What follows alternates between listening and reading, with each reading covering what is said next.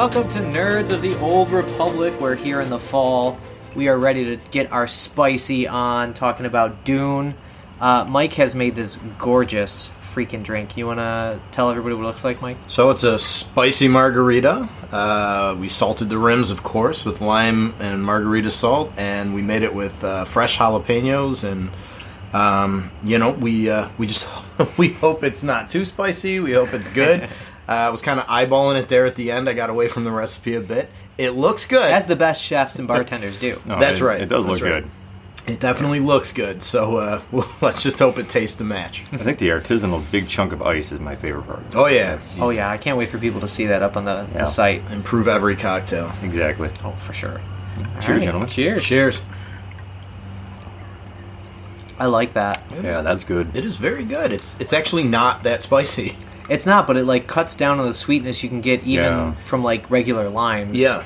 Margarita mix itself is basically Kool-Aid for adults. Yes. And you use limes, but even still, those can be pretty sweet. Right. So it has fresh limes in it too, and I feel like the jalapenos don't really add that much spice as much as you said, kind of cut back on the tanginess. There's a little tone of spice in there, Yeah. but nothing overpowering, which is great. Yeah, I wouldn't say my eyes are turning blue No. or anything from the spice. No, lips aren't burning. Not yet, good. no. Not a dick. We are not bound to Earth now. We can remain on planet Earth.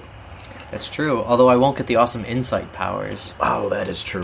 God knows I can Although use we that. don't know yet. I mean, this is the first time any of us has had this drink, so I'm pretty sure if I have a couple margaritas, I'm going to gain all sorts of things, I think. Adam becomes the Kwisatz Haderach. there's a little bit of spicy aftertaste. I notice, like just after I've swallowed, I get a little bit of that jalapeno. Yeah, I get that.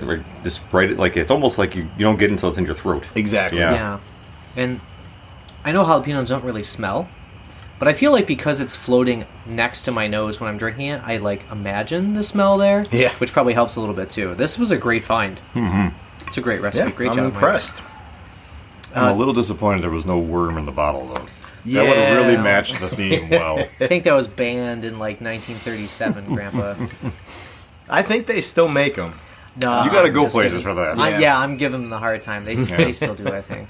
I remember watching, was it Poltergeist or something, or one of them, where the worm comes alive in the bottle? Yeah, that freaked me out as a kid. I don't think I could ever touch the worm in a bottle after seeing that.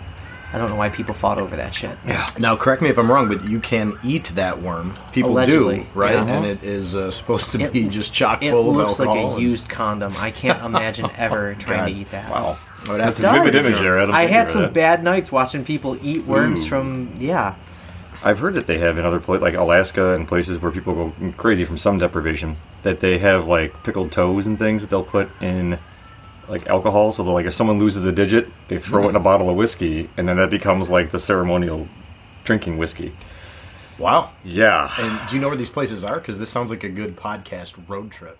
Oh my Alaska. God, Mike, you just planned our summer. Right The there. next zombie thing we do. That's right. It's Yukon, Alaska. So it's going to be All a right. bit of a trip, guys. That might be that's fun. fine. I'm in for that. Nerds on the road. All right. If you guys want that, hit us up on the socials. My wife and I were going to do Alaska for our 10th anniversary, and then global pandemic hit. So couldn't do that. So Sorry, replan- honey. Put it on hold. We're going as a know. guy thing. Or I was know gonna you say- want to have a nice romantic night. However, I got to go drink some toe whiskey with the guys. That's right. Plan your trip, and we'll just come too. That's Yeah. all. Yeah, I don't think she'd mind. Not at all.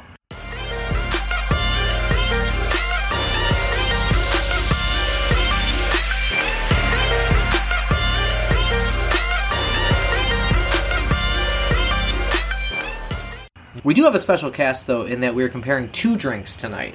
So we've got the OG tequila margarita, and then I've recently become obsessed with mezcal, the cousin to tequila, made from agave as well, but smokier.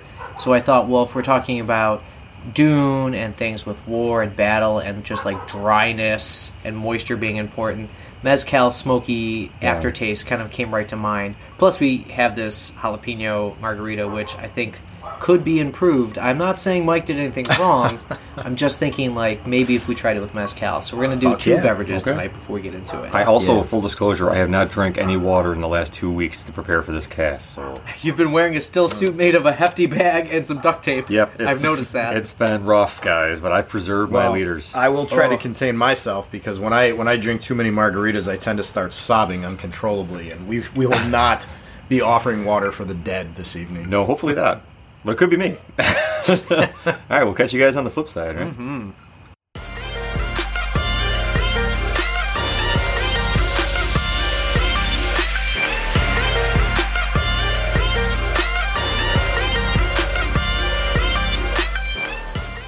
All right, we are. Well, I can't speak for you guys, but I am halfway through my marg. And, don't speak for me because I am basically 100% of the way through. Is marg a legit term? Is that the new thing? It is how dive bars advertise their $3 margaritas. What if I wanted to call it a Rita? You can. You sound like Bud Light, but it's okay. I've been trying to do that with my students, like using like the last part of their name as their nickname instead of the first part. Yeah. You know, like someone would be like, what would it be? Like Jillian. Yeah. Instead of calling her Jill, I'll call her Leon. It's not working. That's okay. They don't like it. You know, names is a really good transition over to the book. So, Frank Herbert's Dune, one of the OG sci-fi classics, and as usual, I am the noob drawn to the book thanks to you guys because of your knowledge of it. And I guess I want to know, since the movie's coming up, trailers look gorgeous. What did you guys know about Dune from pop culture before you read it, or I guess while you read it? Either way. I started reading Dune 5 years ago, and I was about halfway through and enjoying it. And then my son was born, and I stopped reading, period, for quite a while. Yep. I picked it up again last year, and I was around the end of book 1, maybe even slightly into book 2, within the first book, to be clear, not the second Dune novel. When we decided that this was going to be a cast that we were going to do. So I put it back down again. So this was actually my third go at Dune. I cannot say that I have any history with it other than that, or that my knowledge of it was other than just general. I'm aware of the movies that have flopped and the difficulties they've had translating it to the screen. I was aware of the basic plot and themes of it, but beyond that, my knowledge of Dune was not extensive. It was just a book that was on my radar that I wanted to read. I have to say, very similar background. It's funny, almost eerie in the way that I tried to get at it about 5 years ago too, and got into it. And I don't know if it was a confluence of competing interests at the time, but I was just like, I don't have time for this. And I'm like, this is going to take way too much effort. So I put it down, and I never got back to it. But it's one of those, like you said, it's one of those touchstones in science fiction that you just become aware of in this sphere of nerddom. And I just, as a Star Wars fan, as a Arthur C. Clarke fan, and Isaac Asimov and all that, you just become aware of Dune, and it's just its presence is huge in that realm. And I knew about David Lynch, I think, did the TV series or something. Yes, and I remember seeing parts of it. It was a movie. David Lynch. It was like a miniseries movie, right? Or no, it was a movie. Who did the miniseries then? Someone did that. Was that in the 1990s? Maybe they did I think they did that. Yeah, it was I remember that. It was one of Lynch's early movies. It was after Blue Velvet. It was in the mid 80s. A very young Patrick Stewart was in it. That's right. But and the thinking or the reputation of the movie is that it may have been better, except that it was a lot of control from the studio and the producer. Okay. Lynch didn't really get to make the movie that he wanted to make. I've never seen it, so I have no images. I looked and I couldn't find it. Yeah, I know I must have come across it at some point because I do have those images of Patrick Stewart and stuff, but where and how and when and for how much, I have no recollection. Yeah, I tried the public library. I tried my streaming services, Amazon, Hulu, Netflix. Nothing. And yeah, I mean, you could pay for it extra, and considering I'm going to pay to see the new movie when it comes out, I figured I would save my dollars. That TV miniseries was 2000, which, is 21 years ago, but is still more recent than we all thought. Was it Cronenberg? Who did that?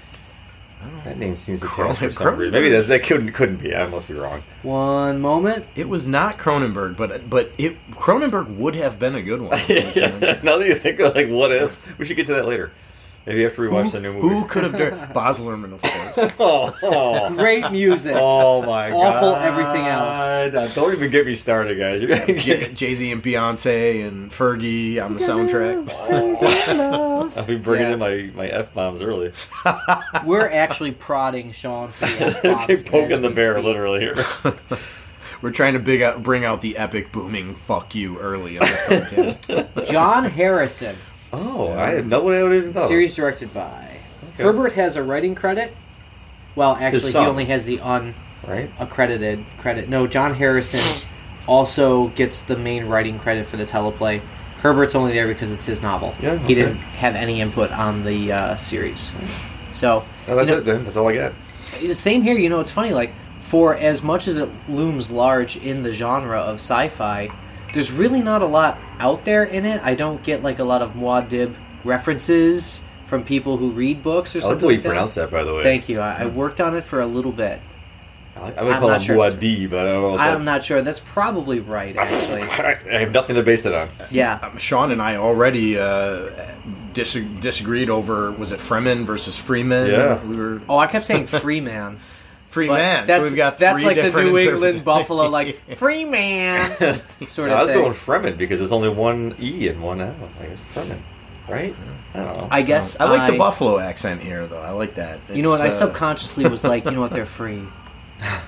They're free men. They're free men, right? Oh, boy.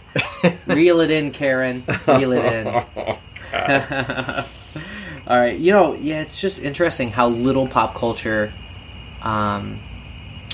intellectual property there is out there of it. And I wonder if it's because Herbert held it so closely to him and his family and just didn't license it out like crazy. Like Lord of the Rings, no offense, Tolkien, but you can go anywhere and get like yourself some elven writing notebooks. You can get yourself some elvish ears. Well, that's more the estate's bows responsibility, and Christopher Tolkien cashing in on his father's legacy more than anything. Well, and Lord of the Rings has, even long before the Jackson movies, Led Zeppelin was writing songs about it, and people were scribbling Frodo lives on the subway wall. So Lord of the Rings has definitely deeply permeated the culture for decades and decades. But Dune always has too, but in a much more nebulous sort of way. I think Dune's more of the underground hit. It's like if you get the Dune references, then you're deep into it, and you really know. I didn't realize there were so many sequels in print. Like there are. I had no clue until I almost bought the wrong book. Yeah, yeah. It's crazy how much Dune is out there. I'm like, I thought it was just one thing. Mm-hmm. It's funny though about the Dune references. I caught myself telling my son a lot recently because he is tightly wound because of his parents. I keep saying like stress is the mind killer, or fear is the mind killer, which is the direct quote. Right. Nice. But I just put like anxiety is the mind killer. Wow. Because I dig it. It lines up with a lot of the other things that like I'm working on personally with like mindfulness and meditation and stuff, which isn't necessarily like the Middle Eastern culture that is incorporated into the book directly, but it just kind of lines up with a lot of stuff going on now. Absolutely. I can't think like what other references have you heard then, or like because you said like if you get them you really know. Obviously the worms are that's the right. one thing that everybody knows. And the navigators, share the spice. I forgot about that. Yeah. I mean. The House Atreides and Harkonnens, those names kind of crop up House once. Stark and House... Well, we can talk about that later, Adam. I like both of these. See, now I thought it was Corleone and Barzini and... Yes. Oh, man, we're going all different kinds of directions here. Yeah, so maybe I'm giving one writer too much of a hard time for following Herbert, because, the idea of, mafia families or the idea of tribalism is not new to anybody. No, they didn't invent that, for sure. Yeah. So, what surprised you guys about the book, before we get into, some of the details? Did anything surprise you? I think, I remember trying it originally, as you said a few years ago, same thing, and finding it really dense at first, and then getting back into it again, I realized this isn't as bad as I thought. Mm-hmm. Now maybe my mind's more clear now, my children are older or something, but I had an easier time getting into it. Once I did, I realized, wow, this is quite the page turner. I was really enjoying it, and I think I was expecting it to be work to get through that book, and it turned out to be actually pretty fun, and I liked it a lot. So that was surprising to me. What I was surprised by was, and this is for me, I'm going to use the word ironically here, reminiscent of A New Hope. Even though A New Hope is, of course, partially influenced by the setting of Dune. Desert Planet. Yeah, but Tatooine was original, man. He didn't steal that. No. you know, the genius of A New Hope, you know, when it came out, was that it hinted at this incredibly endless and epic galaxy with many, many, you know, underlying stories and histories and mythologies. But when you go back to it, you're actually surprised by how little happens in terms of the actual characters and plot. Very little happens. You know, it's sort of a heist film Yeah. with like a big fight at the end. You know, and stole a droid. those two things are like they seem incompatible, but that's true of A New Hope. And as I was reading Dune, I was like feeling the same way. I'm like, this feels both. It feels incredibly huge. It feels like so dense and so epic on an incredible scale, but when you actually pause and think about what happens over the beginning, you know, middle and end of this novel, it doesn't feel like that much. Like, it doesn't feel... If I were just to articulate the plot points, I feel like I could do it very briefly. So, that's not a criticism. That's just the thing that reminded me of A New Hope and surprised me a little bit about the book. That's a great point, Mike, because the world building is huge. It is absolutely... You get this concept that there's this gigantic galaxy-spanning human empire with all kinds of intrigue and political machinations and all these things going on, but the story is so localized that you really don't get that expansive sense. It's very personal. Yeah, it's a tiny story set against a massive backdrop. And, you know, as I like to always imagine the creative process, and I feel like that actually takes a lot of skill to pull off. Because there's you have to avoid that, you know, those info dumps and that, you know, tons of exposition. You have to sort of just hint at all of that epicness, and it's there. But in terms of plot, you know, it's a small story. It's a very small, contained story set against a massive backdrop. It really intrigues me how they did that, because while I was reading... Well, Herbert. When I was reading it, I'm like, wow, I still have like 400 pages left. Right. I still have 300 pages left. And he had just gotten, you know, like, the coup had just happened.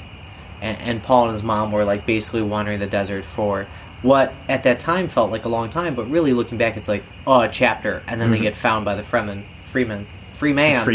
I'm going to say it all 3 times. And then thus free begins men or the free transition. women. That's right, free humans. It's actually from like human out there. Yeah. But it really does speak to how much time it takes to build a world. Yeah. You know, because we're on Arrakis. All right, are we settled on Arrakis? I think Arrakis. Arrakis, okay. yeah. The one thing that I really struggle with sometimes with, like, sci-fi or fantasy is the pronunciation of, like, the names that are created for the book, especially if they're not, like, if they're brand new. Oh, we get it wrong, we're going to get eviscerated, too. Oh, for sure. That's the worst part. You can send all flame comments to I don't know, actually. I don't have a burner email address. But, you know, just the world building that takes place is so masterful that you don't really notice the passage of pages as you go through. I was really impressed with that. Even though I finished this book when we were in Boston back in July, and I just remember sitting, because we were exhausted, so Sam would fall asleep, we were in an Airbnb, and I'd read for like 2-3 hours by myself. No one else was up, so I could just plow through it. And I just remember the pages were turning fast, but it was almost like the time was going slowly, if that makes sense. Like the whole time relativity weirdness that can happen sometimes. Yep. And I think I appreciate the book now more looking back on it, and I enjoyed it when I was reading it. So I don't even know how that happens as a writer. I'm in awe. Wow. Well put. Oh, thanks. I had a couple months to think of my response there. I finished it, ironically, in the sand on a beach in August, and I had a similar kind of feeling about it. Well, I finished the book today. So You've got the best memory. That's right. Can I throw you under the bus though? Can you tell the story of the person you saw? Was it on a beach? Yes. Reading Dune. We Yes. just the podcast text thread blew up one day when Mike was Yes. like, Well, so my family and I and some friends were in Hilton Head, and we were on the Great place. beach, and let's just say a very attractive person, happened to pass in front, wearing a very, let's say, becoming sure. swimsuit. I feel like you're bringing that word back. I think becoming, yeah. Yeah, that's good. Michelle Obama made it possible. Man. Certainly, as an act of appreciation, my eyes, may have followed a bit. Well, human beings appreciate aesthetics, fine. Mike. You can't apologize for that. And I, as I asked myself, why are my eyes following this particular human being and the becoming bathing suit that they were wearing? I happened to notice they were carrying a big copy of Dune, That is and so awesome. they put their chair down within 30 or 40 yards of where we were camped out, and sat down and proceeded to continue reading Dune. And I said, of course, there was the literary sensibility is what I was drawn to. Of course. As a man of the word would be. That's right. Yes. No, I just love that. Whether that's the movie's influence or just the enduring influence of the book. Nerds come in all It is. shapes and sizes. Hell yeah, they do. Hell yeah, they do. It's a very nice shape, I would say. This particular one. So one of the things that struck me was kind of the clear connection to the inclusion of like the Islamic world building and the inclusion of the Islamic kind of mindset for a lot of things here. And I was just wondering what you made of that. Was that off-putting? Was that interesting considering the current climate in the West of, well, America? You got to look Some of it that back. way. When Herbert wrote this, what was it, the 60s? I think, right? I don't have the book in front of me. I don't want to misquote it, so while you're talking, I'm going to look it up. But if you think about that mid-20th century, it might have even been earlier than the 60s, actually, now that I'm thinking about it. And the idea of Islam was just exotic in I America. say 64? Sorry, I didn't mean to It could be interrupt right. your train of thought here, but But regardless, 65. 65. You were off by a Okay. year. That's pretty damn impressive. Okay, so we were all in that zone. But Yeah. if you think about like Fine. what Americans knew of Islam was either the Nation of I'm Islam. going to interrupt and- you one more time here. Damn you, I'm Mike. just gonna- Mike I'm is just gonna finally going point to make out it Sean for that all the times. 1965 was a great year in pop music history because that was the year that a certain artist went from folk to electric. Oh, get it? There it is. All right. Now, see, you lacked last time, but you made up for it. He's got it I got already. in first this time, so I'm feeling Good. pretty good. Give, All him a right, double, for give him a you. double ding for getting it first, Adam. There you go. all right, you will not be interrupted again. Where was I going with that? Now that Bob Dylan's on my man. What All were right. you trying to say? Words. So at mid-60s, you think about Islam in this country as this exotic. If you're not thinking of Muhammad Ali and the Nation of Islam and all that, or Think of Malcolm X. Malcolm X, right? Yeah. Like it was just this like other side of the world kind of feeling, or you might have seen it in a movie as these guys wearing like things on their face, and you're like, well, that's different, Indiana Jones. right? It didn't For my generation. It didn't have the immediacy of a culture that we have now as being perceived as aggressive. But I think Herbert looked at it and saw the idea of the, I don't say that jihad, because that word gets misused way too much, but the concept of actively spreading and trying to, like Christian missionaries, push the word, and now the new word would be the Book of Allah and all of that. I think he foresaw something there, and you see a lot of other sci-fi properties pick up on that too. Like I'm thinking of the Chronicles of Riddick or whatever it was called, yeah. Blackout or whatever, or Lights Out, whatever that movie The was. movie was Chronicles of Riddick. But Vin the Diesel. first Vin one, Diesel. the I don't first remember one though, what when the it first was like one just the aliens and he can see in the dark or something, but Yeah. there was a huge Islamic presence in that movie, and I think it was late '90s or whatever, before 9/11. Yeah. And it was one of those like, people kind of foresaw this spread of those ideologies and those just like as cultural touchstones from Islam, and I think Herbert was just ahead of it with that. And if you see it, it's really interesting. This book has a really great blend of Islam and Catholicism. I think the OC Bible, whatever they call it, the Orange Catholic Bible, was a big part of it. The just sort of that, like what would happen to humanity in several thousand years, and all of our cultural ideas. I think that I don't have any nearly as profound of an answer here as Sean. Thank you. We can pause it. You can think, and then we'll come back. Yeah. No, that's okay. To the magic of editing, it only takes like half a second. This whole thing took actually 3 days. We just edited it together. But This is my family. My thinking as I was reading this was, the interesting thing about the fantasy genre is it went from being, one of the worst genres in terms of cultural representation to being, I think, one of the best in recent, 10 or 20 years. In the era that Herbert was writing Dune, it was all English medieval, castles and you had high fantasy. Very medieval European. Thanks, Tolkien. And I think that whereas a modern audience may read Dune now and not be particularly impressed with, bringing in the other culture and stressing the other culture's traditions and everything, I feel like in 1965 that was a big deal. And I don't, I use the word fantasy here. I'm going to make the argument like I think we did for Star Wars that Dune probably fits better in fantasy than science fiction if we're going to classify it in one of the genres. And I think in 1965 what Herbert was doing was pretty progressive. I agree too in many ways, because I'm trying to think back to what was happening in the culture outside of literature in the 65. So like I keep seeing like Sgt. Pepper with like the Nehru jackets and stuff. Like people were in America. Go-go boots. Oh, well. Yeah. But many people were open to different worldviews other than the Western American culture in the 60s. And so it makes sense that, this book would have been published at that time and found a home in many people's hearts for that reason. But you're right, though. I'm thinking of even just the books we've read, like Saga, and how that deals with diversity of both sexual orientation, gender orientation, and that sort of thing. Like, the genre of speculative fiction, I think, has done more for representation than, well, for sure, straight literature. And I mean straight in all the ways that can be taken. When you go to the capital L literature section in a bookstore, you don't get the representation that you do in speculative fiction, which doesn't always make it to those shelves. And I feel like that's a fairly recent development. Like I said, maybe last couple of decades. But it's a stunning turnaround. I mean, as recently as like the 80s, early 90s, it was Robert Jordan in The Wheel of Time. Very medieval European.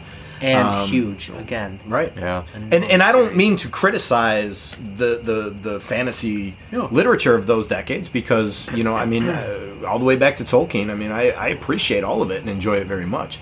But in terms of its representative nature, it wasn't checking all those boxes. And then I feel like at some point in the last quarter century, it has swung hard the other way. And I feel like in its ability to represent cultures and histories and worldviews and perspectives, it's at the very pinnacle of the genres in terms of its ability to do that, its willingness to do that. Yeah, I agree. And I think some of that comes from the genre's ability to embrace the sweeping nature of like a saga. So literary fiction in America, you get 280 pages done. Right. Pretty much. Unless you're Stephen King. Unless you're Stephen King, in which case you write it 3,000 pages a day. But or Dean Koontz. Dean Koontz has a team of writers who write under Dean Koontz's name, just like It's like a room of Dr. monkeys. Seuss. Yeah, it's a room of monkeys pounding on keyboards. But no, seriously, it's like... Come fight us, Dean Koontz. We'll televise He's it. not even alive. He's like Weekend at Bernie's. Oh, Someone you're just right. plays some music and he pounds on a keyboard and the monkeys pound on the keyboards and they put it all together. That's fine. True fact. Whatever. But, one thing that I think is off-putting to other people about this speculative fiction genre is how large the books can be. But in that, volume, you're able to make space for everybody in ways that I don't think other genres necessarily try or do. Yeah. Agreed.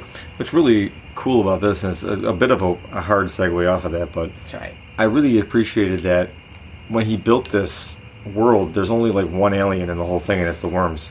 Everything else is human-dominated and Earth species-dominated, which is fascinating because I believe at that time people were looking at the Fermi paradox we're looking at like the Great Silence and trying to figure out why have we not contacted anybody else yet?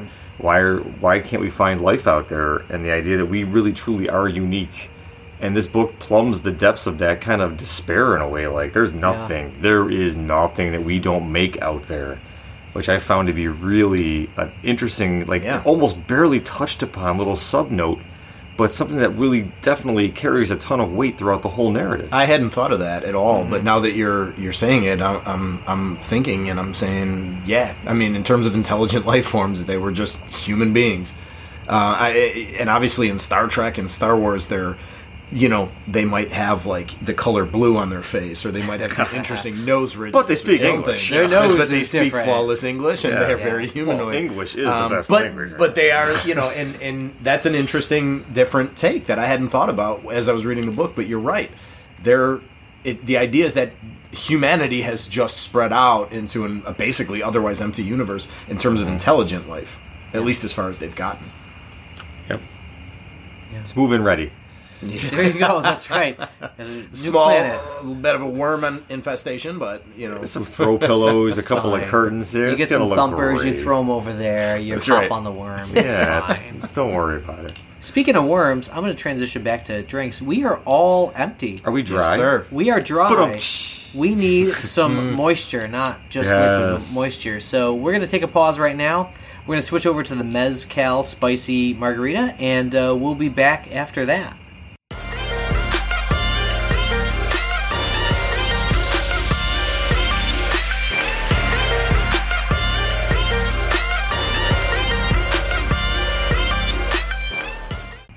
So Adam's mouth is currently full of meat, so we're going to take over the hosting category. Obviously, the first drink is also kicked in very nicely for me, at least. I don't know about the rest of you. I'm ready to hit the second drink. Adam, you want to tell us what we're drinking tonight? Yeah, so second drink of the night is just a Mezcal Margarita, spicy. I did mix in jalapenos in the shaker.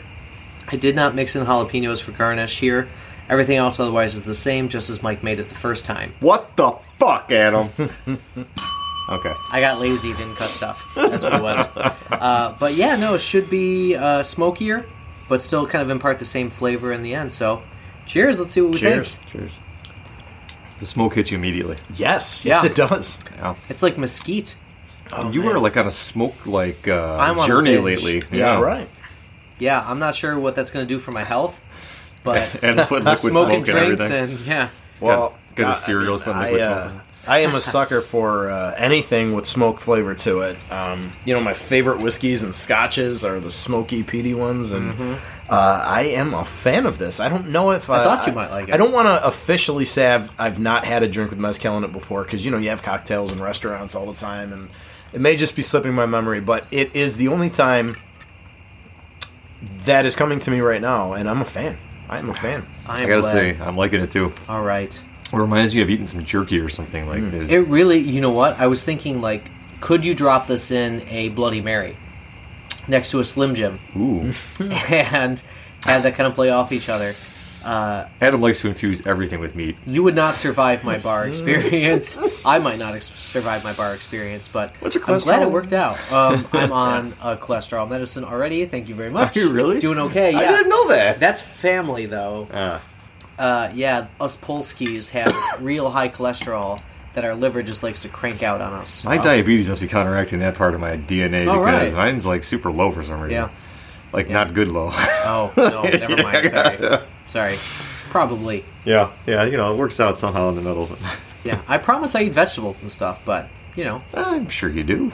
that's, I'm glad this works out. Yeah.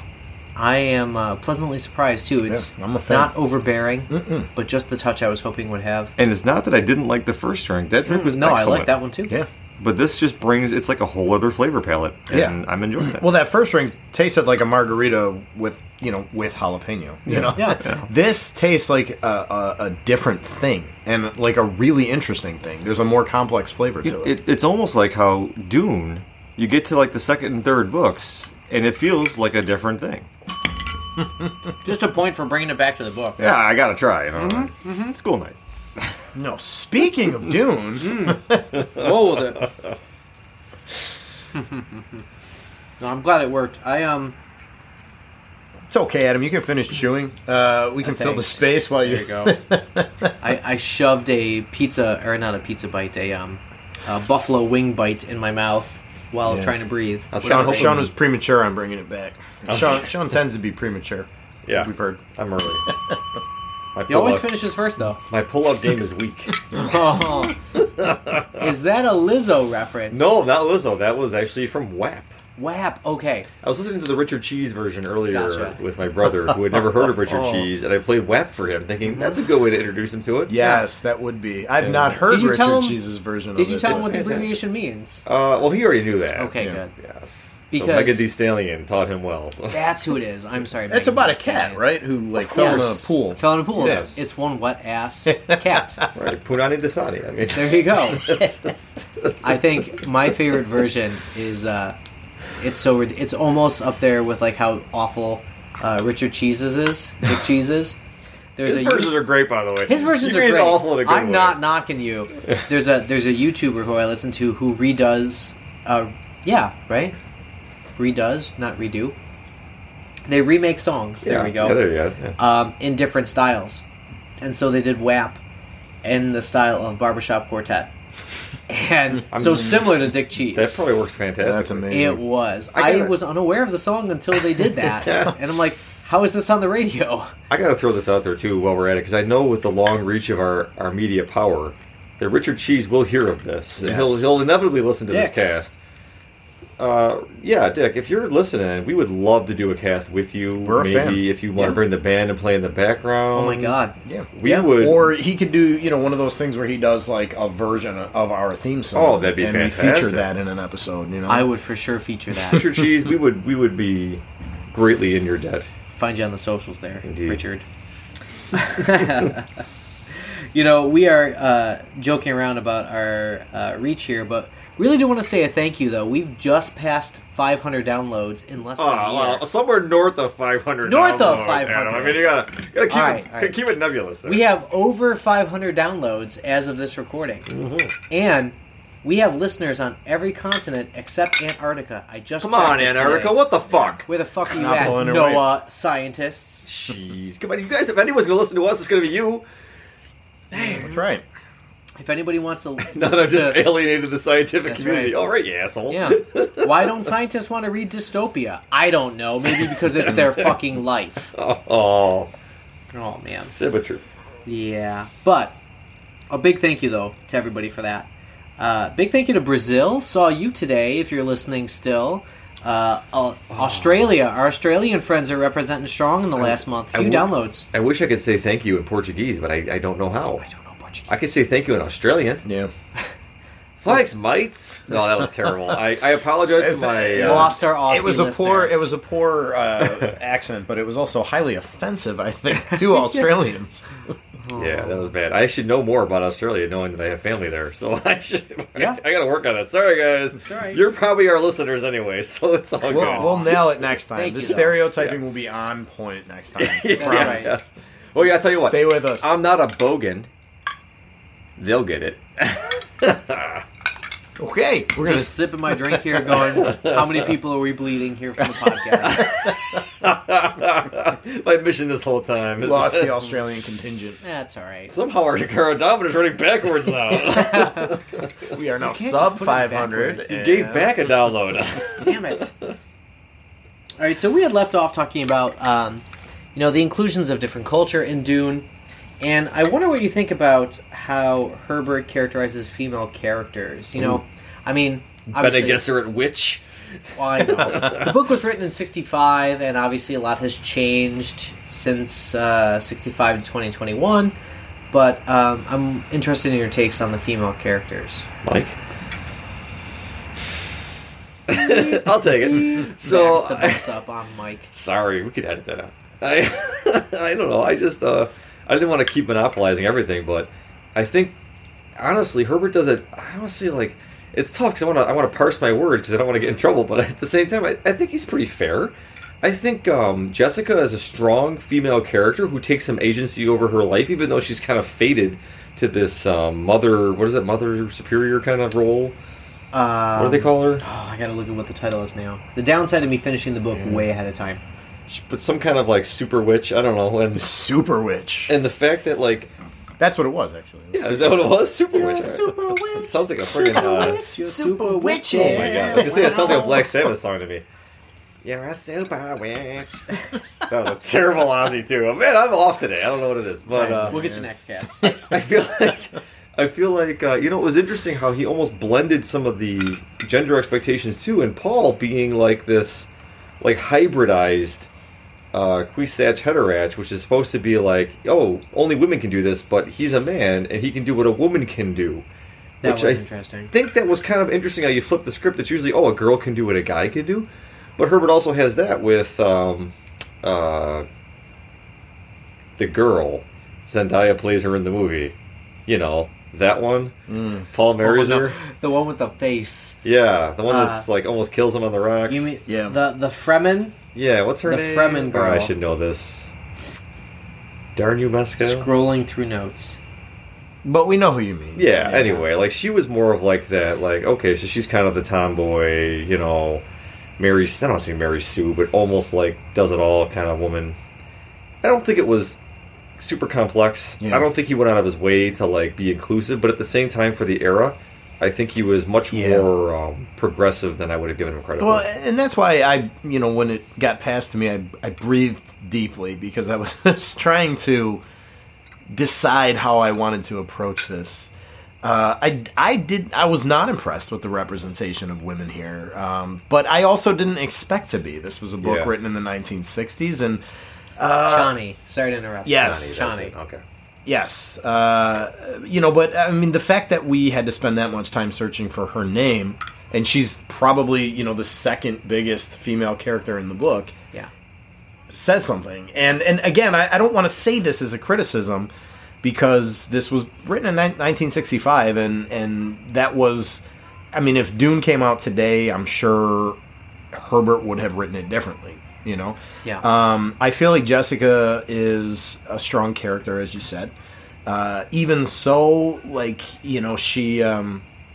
she's sort of just there to be like, the Virgin Mary who brings along the Savior, That's her job, is to coach along the Savior till he's ready to take over. I gotta take issue with that a little bit because she does have her own arc in a way, and how you're right, she was a breeding vessel, pretty much because of the Bene Gesserit way of like She trying can to have create the power this thing. of being the Duke's actual wife. But she defied the expectations that she was. So she chose her own role. She birthed a male heir, and she also became a powerful figure in her own right. And I'm not criticizing the character. I guess I'm saying I'm also just not impressed. I don't think fair. that. That's fair. Yeah, in 2021 we expect more. And as you said, she, it's cool that it's like, oh, Paul can do what women can do, but another way of saying that is like, why can't the women do it then?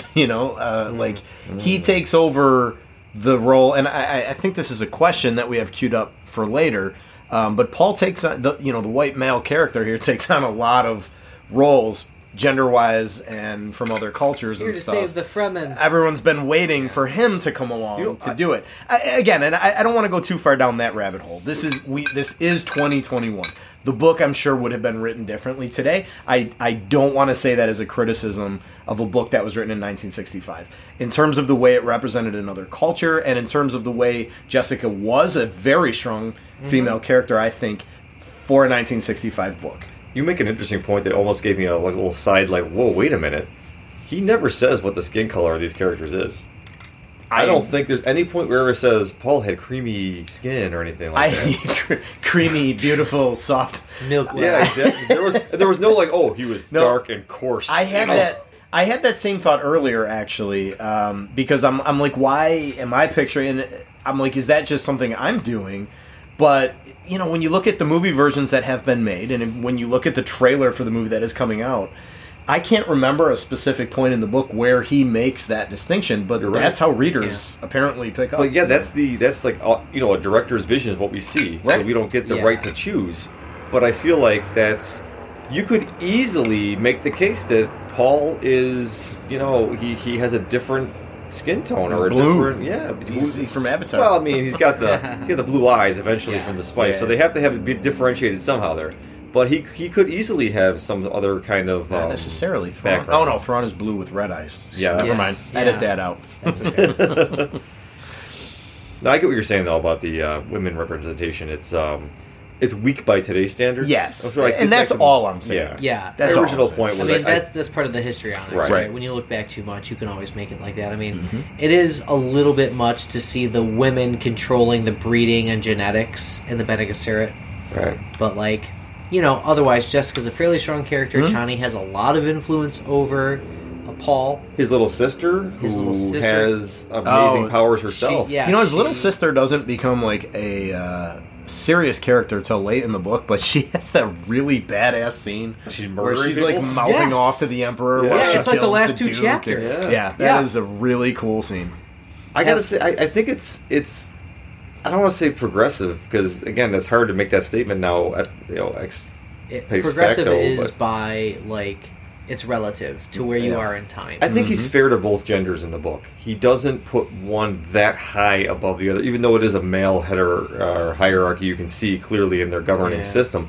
The Bene Gesserit have immense power, and they wield immense power. So it's not like he's ignoring, half of the species, yeah, I agree with like Tolkien does in his book, where there's 2 nameable women characters that you remember who are Right. in it for a grand total of 5 pages. Right. Sometimes they That's talk the to each thing. other for half a page. They seem Yeah. like even the movies feel like they Yeah. Yes. underrepresent women, but the movies actually way overrepresent the characters from the book. Oh, they try to balance it, Yeah. which makes you wonder. It's not gonna happen, In the though. film version that Villeneuve is doing, that we're going to talk about later, what is the role of women going to look like? Well, in 2021, The what is the character's name?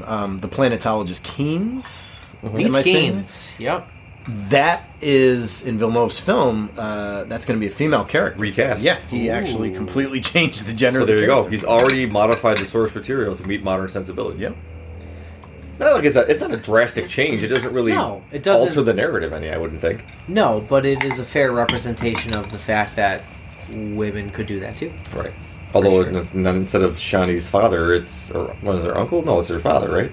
She was Keynes' daughter, I think it was Uncle. or was it her uncle? It's Oh yeah, the leader of the tribe was 700 her dad, pages, yeah. man. Yeah. Yeah. yeah. Anyway, relative. That's okay. Doesn't matter. Could be That's right. anybody. Even we who read books for a living have trouble remembering details like that. We're talking. We're like weighing the representation here, and you got to wonder like other decisions that will be made in like now and later. Like, does it have to be a gender specific character? Well, yeah, one would imagine as progressivism, keeps influencing sci-fi and speculative fiction, one would imagine that the genders just aren't mentioned. It's such a I don't want to say like a speculative futuristic kind of idea, but like where our species is going, where we accept so many different variances of ourselves that's got to be down the pipe, right? It has to be. If you read people like, God, his book is on my shelf right now, on my next to be read list. I can't think of it. He wrote Attack Surface, and he's a Canadian writer who does a lot with speculative fiction and like surveillance capitalism and that sort of thing. Is it Doctorow? Yeah, it's Doctorow. Cory Doctorow? Yeah, Okay, yeah. yeah. So, in 2 out of the 3 books that I've read of his, there are gender fluid characters. There's, As a matter of fact, as right? they wish. Yeah, just Yeah. as Right. it's not made a big deal. It's just they are there. They are fluid or maybe agendered, Right. and that's just how they are. No, it's like Saga, how it was Yeah. just effortless. Right. It just was, and that Yeah. was the best part. I mean, just and had this forms. has all been a journey. We can literally trace this over time. But I mean, 15 years ago, it was a big deal if a character like that was in a work of fiction, and that aspect of them was a major part of the plot in the Was conflict. allowed to be mentioned. But I just mean that. The progressive aspect of it was that their journey was the conflict, right? Yeah. And I think where we've progressed to is that we don't even have to touch that anymore. A character can be transgender, a character can be gay, a character can be whatever, and that doesn't even have to be part of the plot. They're just a character, like anybody else is a character. And so you certainly don't want to judge a novel in 1965 or 1985 or whatever by those standards. But I think that's where we've gotten to. Yeah, it is nice that is the criticism we have, right? Like, that it's not that women are kept in the kitchen and we're like, oh, please leave the kitchen and have some agency over your own life in the book. Right. It's, they didn't have an agendered character or a transgendered character or something like that. I think Paul could fit that role so easily too, like just the way that he already is kind of like a pangender sort of figure, being that he's got these powers that are only specifically gendered, and he has mastery over all of it. I think that I don't want to make the case that he's like an early version of it, but it's almost like a David Bowie kind of like. He's not androgynous. I'm but literally pouring out a drink. Ziggy Stardust right now. But even like he played it left hand, and he played it too far. There you go. But you think about the Starman and all that. Yeah, I see like a lot of Paul Atreides in that idea. He does have kind of like that just sort of, what's the word I'm looking for? Ziggy Stardust. Well, yeah, there you go. He has that je ne sais quoi. That's right. Ziggy Stardust. I believe it's pronounced Spiders from Mars. Indeed, yeah. Thank you. Yeah. Thank you. No, that's a great point, though. Like, in giving Paul the ability to do things that only female characters in the book were supposed to be able to do, he really does kind of combine all of them, which is what makes him so... androgynous, that's the word. Androgynous, there you go. That's what I was looking for, yeah. Which Well, is kind of neat. And the way he's described physically, you're right. I mean, compared to the other warriors, Duncan, Idaho. Some of them. Duncan, Idaho, the warrior... Hallett, or whatever his name is. Isn't Idaho played by Jason Momoa? I believe so, yeah. Oh, my God. There you go. The masculine But they're of all masculine. described as, these, Quote, like, unquote. very hulking, muscular warrior figures. And yet Paul is repeatedly stressed in the book, in the actual language used to describe him, as very thin and almost... not the word effeminate is not used, but that's, like, sort of the imagery that we're given. It's almost like Herbert's working with the times to give you an idea in your back of your mind that he doesn't have to say it out loud, but you get it. He is an effeminate kind of man. Even but in that huge, doesn't hold him back at all. The climactic gladiatorial one-on-one battle that he has at the end with the final Harkonnen or the Duke to be or whatever. There's actually a description of the two as they approach each other. And the Harkonnen is the muscular warrior, and I forget exactly how he's described, but they describe Paul as like being like very wiry and whatever. You just read it today. Yes, it's fresh in my mind. Yeah, this is a paraphrase. It's damn near an exact quote. Yeah, I always associate it with Paul physically because I'm just a wiry motherfucker, and so it was nice to see a speculative fiction character who takes charge, who is like the one who everyone rallies around and they're looking to, and he's not like Jason Momoa. No offense, Jason Momoa. Appreciate your body, man, but still, it's nice to see like somebody who's realistically human portioned. Yeah. On the other hand, the horrible emperor was described as having red hair. So you got that as well. That's true. Shit. Well, you know what's interesting? It's like that's using those suspensors. Well, no, that was the Harkonnen. That was the Duke. He was bald. Sorry. Yeah. That was the Baron. The Baron was on the Baron, Baron, yes, correct. holding his bulk up with like anti-grav Love units. that. Yeah. The Emperor had a very like Irish almost kind of. Yeah. I wasn't cool with that. I'm not Irish at all, but still wasn't cool with it. But the it's that recessive trait. Like, only these small group of people have these weirdnesses going on. And the Bene Gesserit have to control who gets those weirdnesses. Yeah, exactly. They are the matchmaker. Yeah, literally. In I that way. was actually. I find myself very rarely genuinely surprised when I'm reading a book of like, wow, that was a great twist. But the point that Harkonnen turned out to be Jessica's father, I thought, again, it's in hindsight, it seems like, well, duh. But in reality, I'm looking at it going, like, holy shit, that was came out of nowhere kind of a thing. I was like, that's kind of interesting. Because Paul just reveals it with his sight. Yeah, and part of me thought, like, that's Harkonnen's obsession with Paul. Yeah. But then there's that awkward sexual tension layer that he talks about where, like, he keeps asking for the male servants who are who look like Paul to come into his bedchamber. Actually, and that's just... Please make it less weird. I was concerned about that, and I just did a search, and I was like, Frank Herbert, like homophobia, stuff like that, just to see if, like, because he's the main villain of the text is clearly a pedophile. Right. Yeah.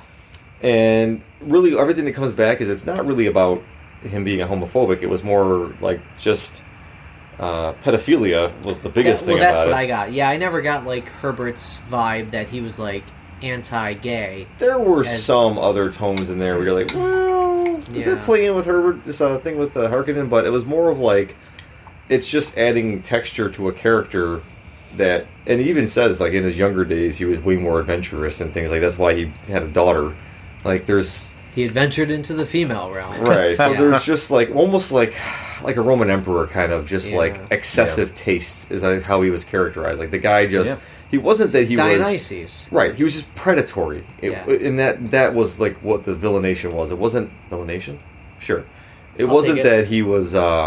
trying to say, like, well, if you like dudes, you're gross and there's something wrong with you. It was more... It was the excess. Yes. And the Roman Emperor is a good way to put it, actually, because there's a lot, and it wasn't just, like, you know, the sex and the pedophilia.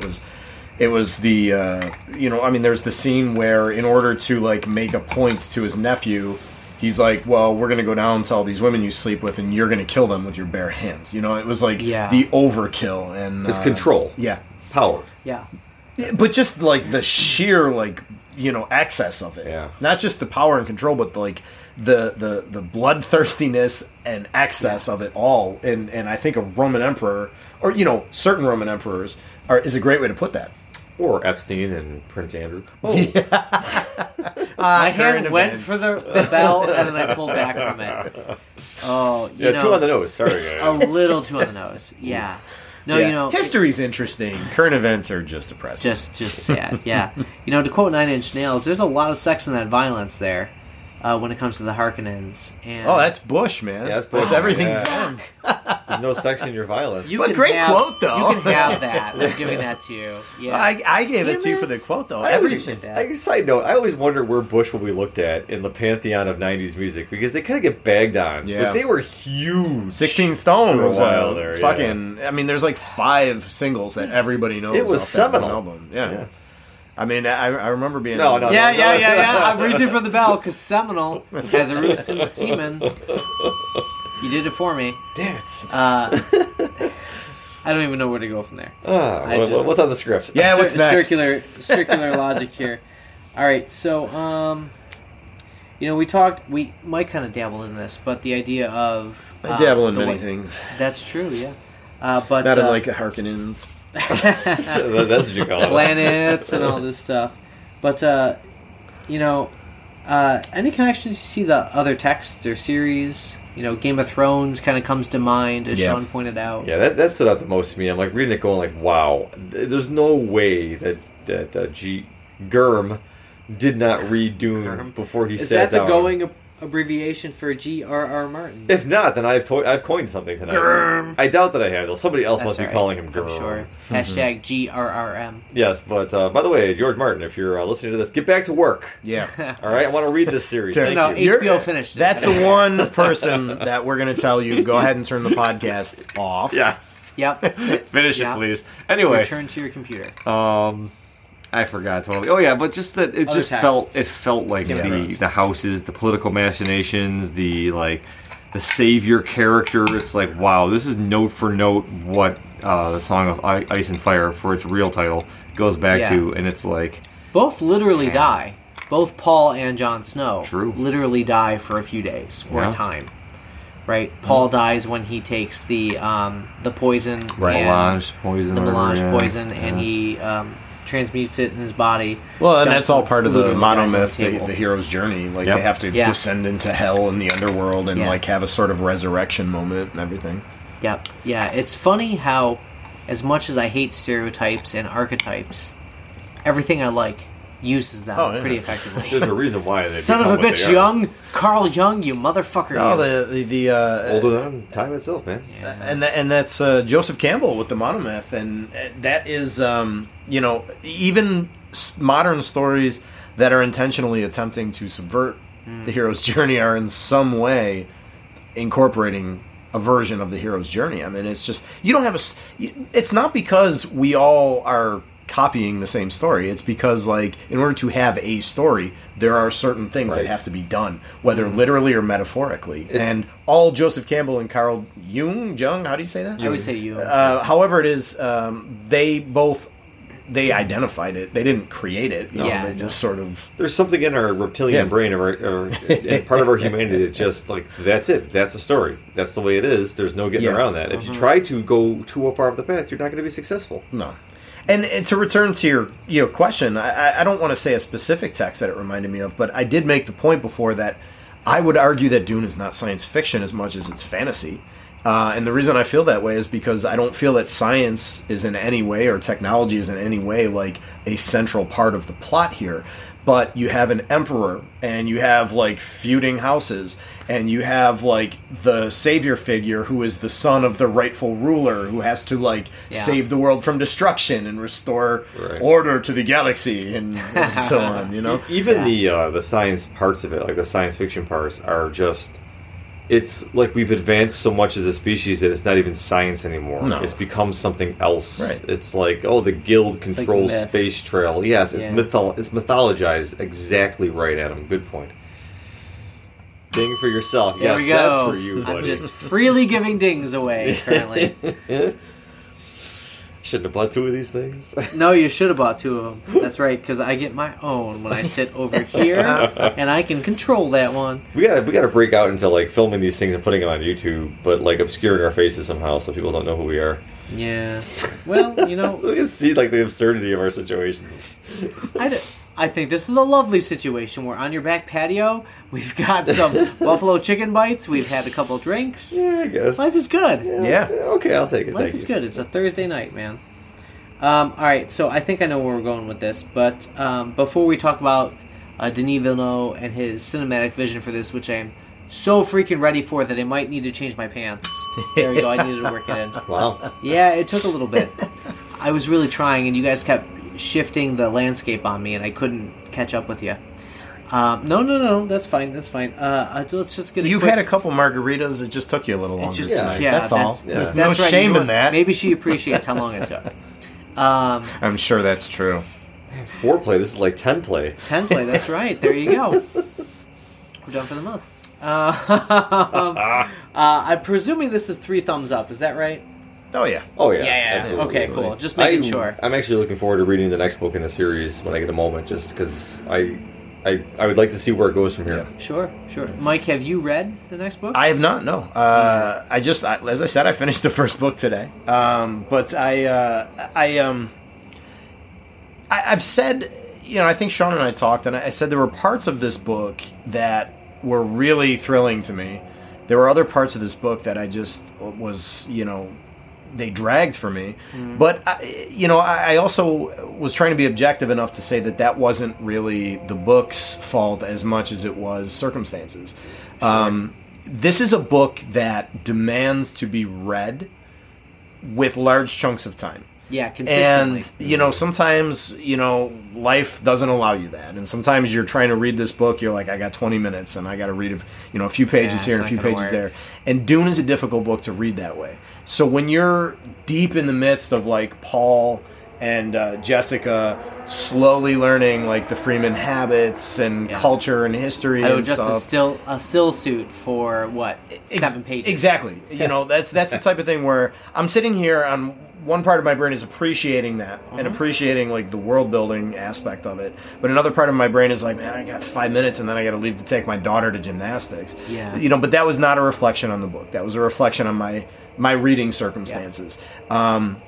I think Adam, you said before that looking back on the whole thing, you appreciate it even more having read it and finished it and looking back on it than any individual aspect of reading it. That's how I feel. I mean, the book is more than the sum of its parts, and I do look forward to continuing the series. As a reading experience, there's pacing issues. You can't get around it. There always are in epic novels, though, absolutely. I feel like. Especially when there's huge time lapses, too. Like, there's moments that just go and go. Not unlike motorcycles speeding down the road out the way that you're probably hearing in the background. Dogs barking mercilessly in the background. No foxes screaming tonight. No, we've got other noises tonight. But, we'll get there. Yeah. But I think, like you're right. You look at it as a whole text, and it becomes that cultural milestone. Yeah. If you were looking at it in little pieces, you'd be like, what the fuck am I reading? Yeah. No, there's chapters that are fascinating. Right. I thought the gladiator spectacle toward the end of book 2. I think it was toward the end of book 2, the Harkonnen gladiator thing. Yes, it just was. you have this central sort of the gladiator With the Nah Baron or the Nay Baron. exactly, and you have so it's a Yeah. central thing taking part on like the sands of the Colosseum, and Yeah. you have the central fight, right? But then around that, you have all the scheming and the double meaning in every Right. sentence and all that stuff. It's a fascinating chapter. You have other chapters, like I said, where it's just like, you know, so technically, if you're going to call someone out in the Freeman culture, these are, 10 pages of like subparagraphs of explanations. Yeah. Of, There's that mirrored Yeah. fight that Paul has with the Fremen, or Right. Freeman, that lasts like a page. Right. Right, where Paul's remembering some of his training, and he has a few steps, jabs the guy, Right. game over, carries water away. Right. Yeah. And And it's Herod's really- wife and kids. Inherits the wife and kids, which, I did take issue with that, for sure. But it's really just a vehicle to find out more about the culture that Right. he's Right. going to now control. Right. Like, Right. literally. I was going to say something, and I completely forgot totally- what it was. I hate when that happens. About time.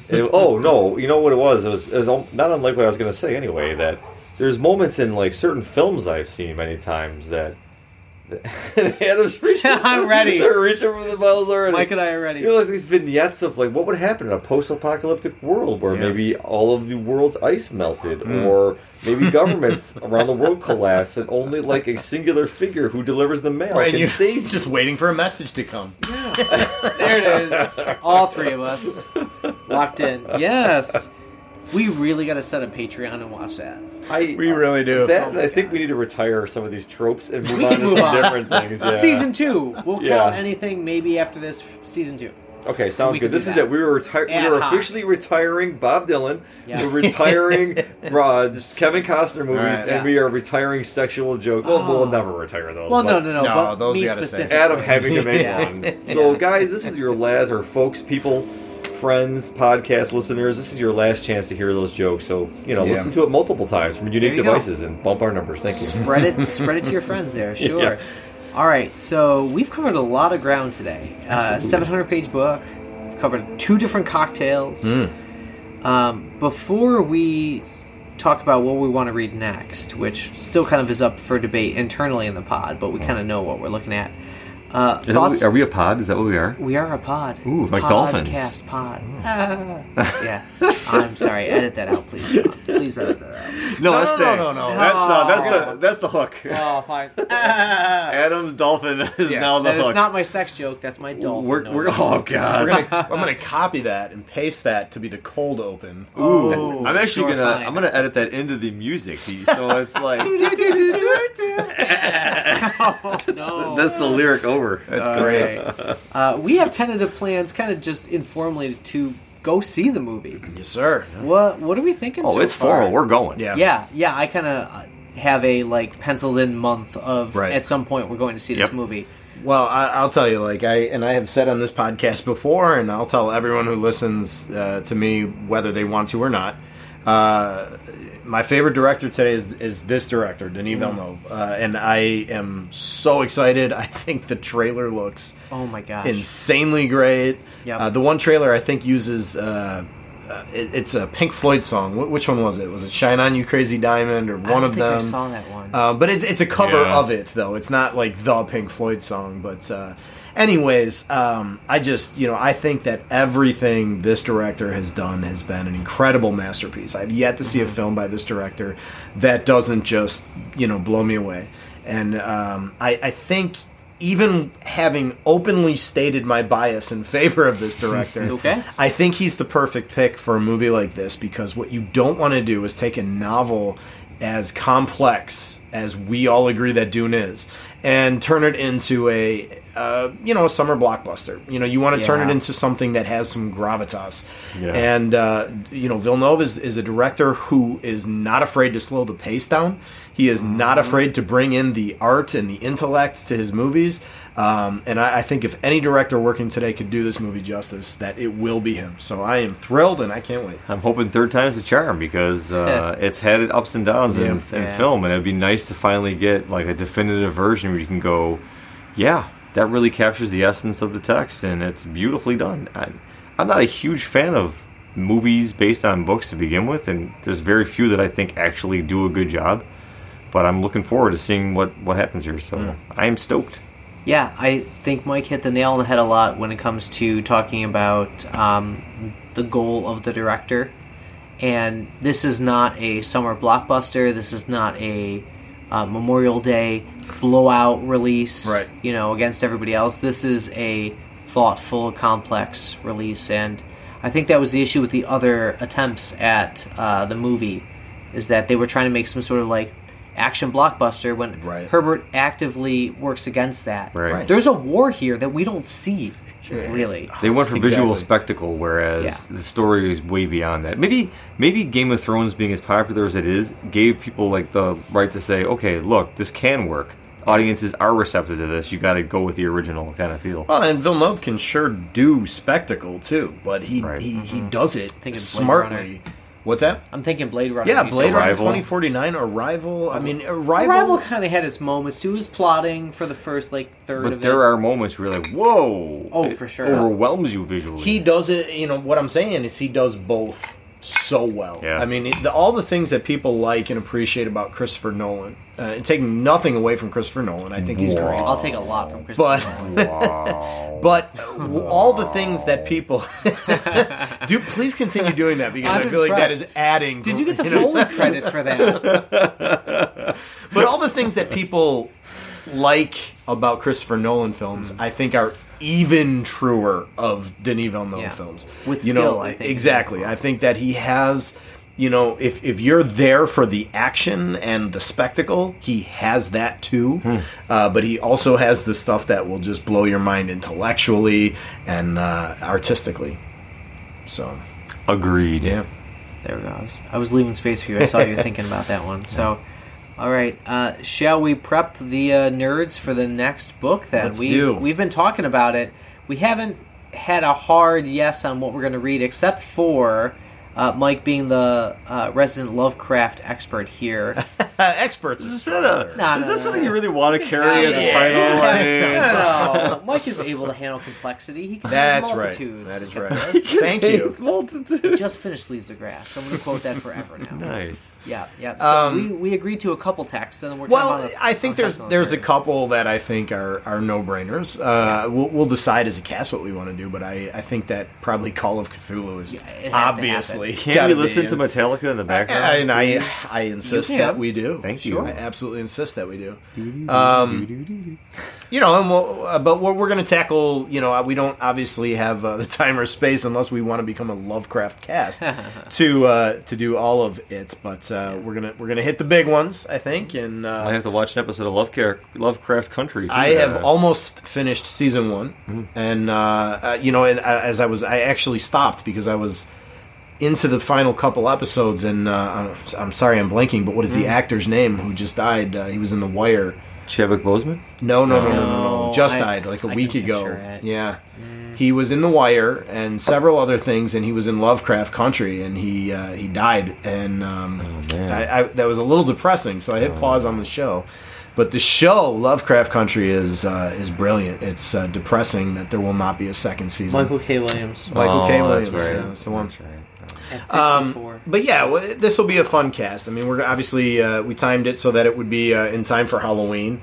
We'll talk about the different versions of Lovecraft, and we'll talk about, I'm sure, the problematic historical figure that is Lovecraft, and I'm looking forward to it. I think it's going to be a fun one. Yeah, same here. So stay tuned for what we're going to grab from Lovecraft, but you can guarantee we said Call of Cthulhu. For sure. And Mountains of Madness, I would also say. You seem a yes on that. Yeah, I'm down with whatever Mike recommends. So. Yeah, we're on the fence on a third piece, but, at least pick yourself up Call of Cthulhu and Mountains of Madness. If you get any collection of Lovecraft, I'm sure they'll be there together. Those are two of the, the seminal ones, the seminal ones. Yep. They give birth to other things. So. Oh, nice. There you go. That's right. Giving their water to the land there. That gets us back. I like the doesn't water it? reference, though. Yeah, You know, all right. giving the moisture to the land. There. Yeah. The Oh. moisture belongs Yeah, to the tribe. he never talked about that. Like, what's your jizz worth? I presume masturbation would be forbidden in the Fremen. Oh man, count me out. Yeah. I'm Team Harkonnen. No. Well, or maybe it just stays in your still suit, which sounds uncomfortable. Yeah. Oh man, that's a whole other cast. You know what? Stay tuned also for our Dune movie cast when we come back and Yes. reminisce. That'll be November. Yes, Yeah, we're going to do a correct. special promo in November for that one. Yep. So October we're thinking Lovecraft, and November we're thinking Dune movie cast. It sounds Absolutely. like. All right. Stay nerdy then. We will see you next time.